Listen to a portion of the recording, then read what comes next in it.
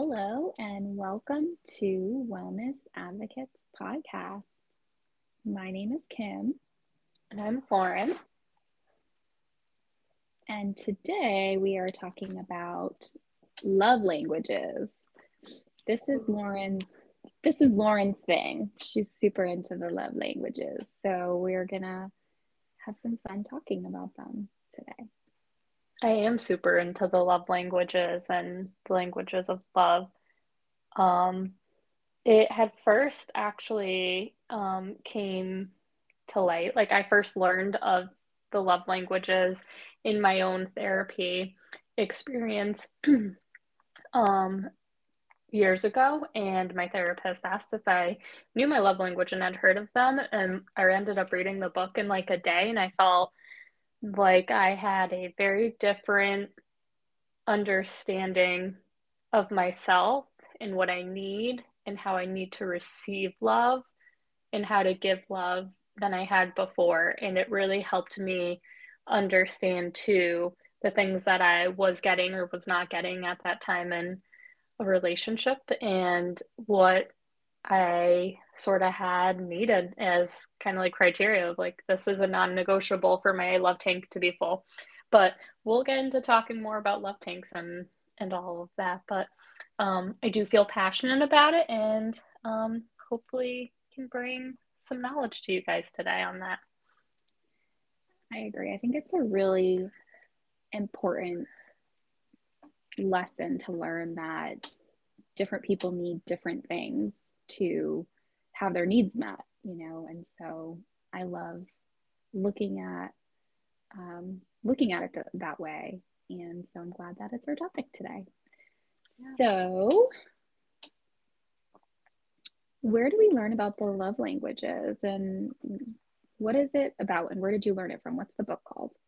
So the book is The Five Love Languages, and it's by Gary Chapman, and he has multiple different books about love languages, like love languages for men, for children, for people in relationships, like so on and so forth. He just has a bunch of different books. I have just the regular The Five Love Languages book. And there are five different love languages. We have words of affirmation, we have quality time, we have physical touch, gifts, receiving gifts, acts of service. Yes. Was that all of them? Yeah, that was all of them. And for the most part, we have a primary love language, and some people will have a secondary love language. And if you go online, there's also a love language quiz, and you can take the quiz to help you have a better understanding of where you fall in the love languages. And our needs are filled by, like, so for me, my love language is quality time and words of affirmation. I kind of have both, but first is quality time. And oftentimes for love languages, it's developed by what we didn't receive when we were a child. So usually what we didn't receive the most develops into what we need the most. And part of it is just what we, felt fulfilled by. So it could be a little bit of both, what you didn't receive and what you enjoyed receiving the most and was the most consistent. Yeah, I think, for me, I was introduced to the love languages maybe like 14 years ago. My husband and I had went to marriage counseling, and the woman recommended the love languages. And for me, I thought it was really helpful to think of how, if we're partners with someone, or if we're parenting someone, or if we're friends with someone, that if we recognize that that person is a receiving gifts person, so that person really feels the most special and important when they get a card. If it really is something that they'll cry about, and they'll feel like it's so special. Whereas another person that you could be friends with or married to or partners with, you give them a card and they're like, thanks, and you're like, wow, that did nothing for them. So I found it really helpful years ago to learn about them. And for me, what I really took away from it is that I every act, like every type of love that you can give or receive is equal. Like all the five love languages are equal. It's just different for which person it's important to. So like when I say it's equal, I mean like it doesn't, none are better than the others. So it's not like we're looking down at someone who really wants to get a gift. It's equal, you know, to the person that wants someone to help them with their bathroom project or help them mow their lawn.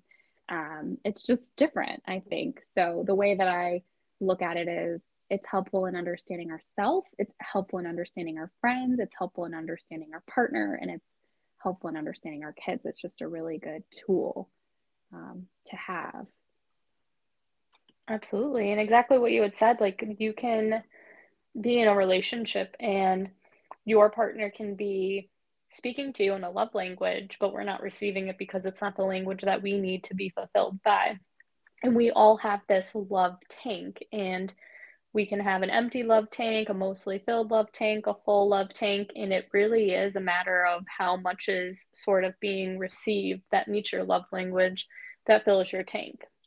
So there may be someone that goes into marital therapy and maybe one of them says, I do all of these things for my spouse. I take care of the lawn, I do the dishes, I cook dinner, I do all these things, and I show my spouse how much I love them, but yet they still don't feel loved by me.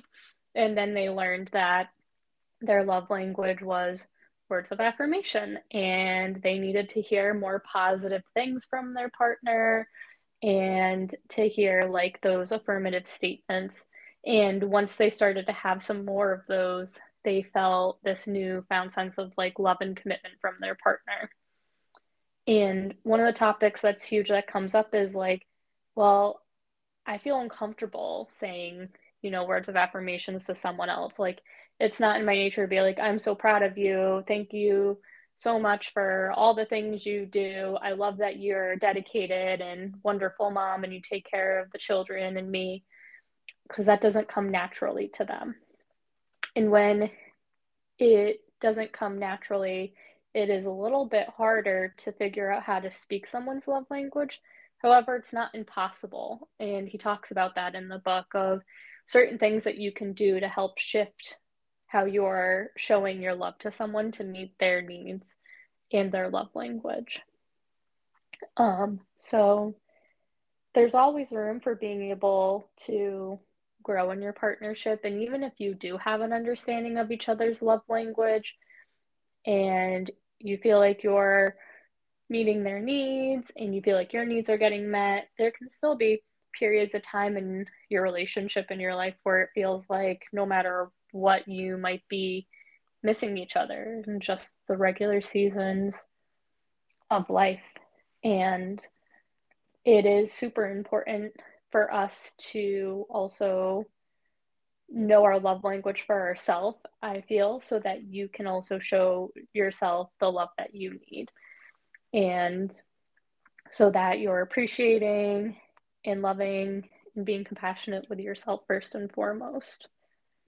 I agree. I think when you think of the five love languages, the acts of service, physical touch, receiving gifts, quality time, and words of affirmation, if you think about each of them and yourself, you probably know or have a hunch of what's important to you. Like I know when I think over that, like I really don't care about words of affirmation and I really don't care about receiving gifts. Like, so you can almost always take a couple off and then be like, but is my partner someone who really loves when I give them words of affirmation and I just don't do it because it's not important to me, like, so I think it's just an interesting thing to think about. It's helpful and it certainly um, helps relationships when you put the effort into the relationship to do something that's out of your comfort zone, but to make the relationship stronger because it's important to the other person. Absolutely. And it's also helpful in understanding and knowing our friends, our children, our siblings, um, you can have an example where like maybe you have a roommate that you live with and you are experiencing the same thing where like maybe you're in college and you have a roommate and you're like, why are you so upset with me? Like I'm doing all these things to help out around the house and still it's just never good enough for our friendship. And then you hear like, oh, well, I'm not actually spending a lot of quality time with them. Like undivided attention is quality time.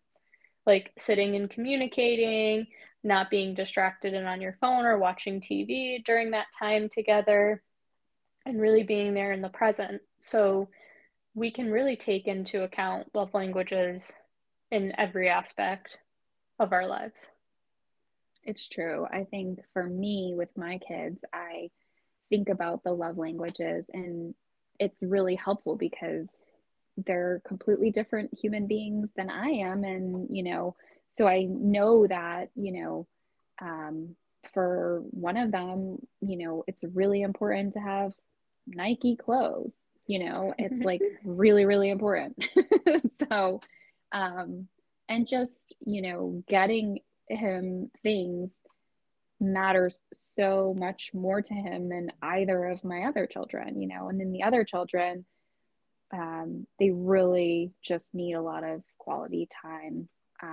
Not that, everybody doesn't, but, they don't care if I buy them whatever clothes. They don't even think about what they're wearing. They don't think about what they're getting, but this one child is like, cares, so everybody is completely different. And we never know, what someone's love language is without really thinking about them and talking to them and asking them and really getting, some effort in that relationship. Just like everything else, if you put some effort into the relationship, it will improve. Absolutely. So I think that's a little bit of a discussion on the love languages, and we encourage you to Take the take quiz. the yeah, take the quiz. I think it's free. Read I'm the sure you can book. find something on like Pinterest and just get a hunch on what you have and what your spouse has. Yeah, Yeah. So do the love languages and see if it helps you, especially if you have a goal or you would want more, you know, improvement in any of the relationships in your life. It's a way to get there. absolutely. Pinterest is a great place to look up things like, if my partner's love language is acts of service, what are some things that I can do to meet their love language and ideas and things of that nature. So, Right. It's definitely can give you some like examples, like physical touch, like people really matters to them if their blanket is comfortable, if we're giving any sort of like holding their hand, and in like a lot of times it's challenging ourselves to be more like affectionate maybe with them. But it helps. And then in friendships, it can give like Pinterest can give ideas of like what how that can be something you can do for all of the love languages. So, Lauren, what's one thing today that you're doing for your wellness? oh, I didn't think about this yet. Um, well, I would say today for my wellness, it's more of a today thing. It's feeling kind of spring-like here and in the Northeast and a little sunny. So I think I'm going to spend some time at some point outside in the sun and enjoying the nice weather. How about you? Nice. I haven't thought about it either. This morning I did do my hike with my dog, and it is really nice out. So later I might challenge, like I might try to get outside too, again, just because this time of year we're lucky to have this weather. So Yes. copying you. And that's perfectly fine. And then you all listening, just think a little bit about what you're going to be doing for your wellness today. All right. That's episode 7, season 1. And we're so happy that you're here, and we will see you next time. Until next time.